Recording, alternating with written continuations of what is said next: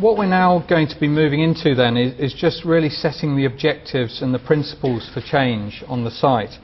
And what we're doing here is basically undertaking a condensed review. Obviously we've got limited amount of time of the steps that one would go to in preparing a master plan or a development framework or a development brief. On the left hand side here, in terms of the method, one would look to the strategic and policy context, for instance. Now, we talked about planning policy in general terms. Obviously, to do this more thoroughly, one would want to undertake a review of the policies that existed related to this specific site. One would expect the designer to have some regard to the history of the site. We've talked in general terms about its past use and perhaps precedents as to how development has happened elsewhere within the area.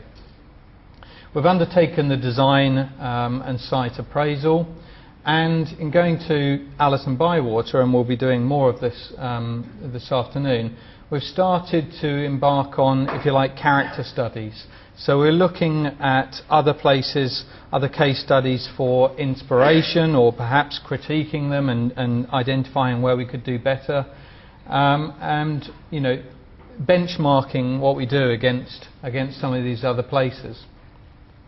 And we're also starting to devise a development strategy by thinking about the phasing of the site and how it might be delivered. Now, as we discussed before, there's a lot to be said on this, and we've got a separate session on this later in the course in a few weeks' time. But I think it is important for us to continually have in mind, some of the issues that kick in relation to how the scheme needs to be thought of to deliver it in practice.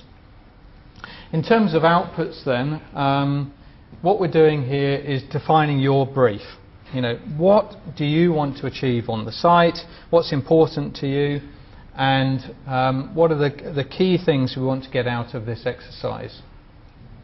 We're presenting the key issues and formulating the brief, and later we'll be using it as a rationale to provide justification as to why we're advocating a certain route.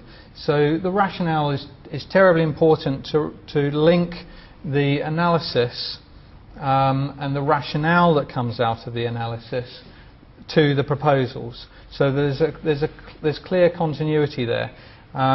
We might work in organisations, and we may move on in life, and others come to take our place. Situations may change, but if one makes the thinking as transparent as possible, then there's a better chance that it will be understood more widely, and that it will be continued to be implemented over the long term. So the brief, the key issues and the rationale that comes out of the brief, and the project concept plan that we started to work on that starts to define how the issues are going to be tackled in a spatial sense.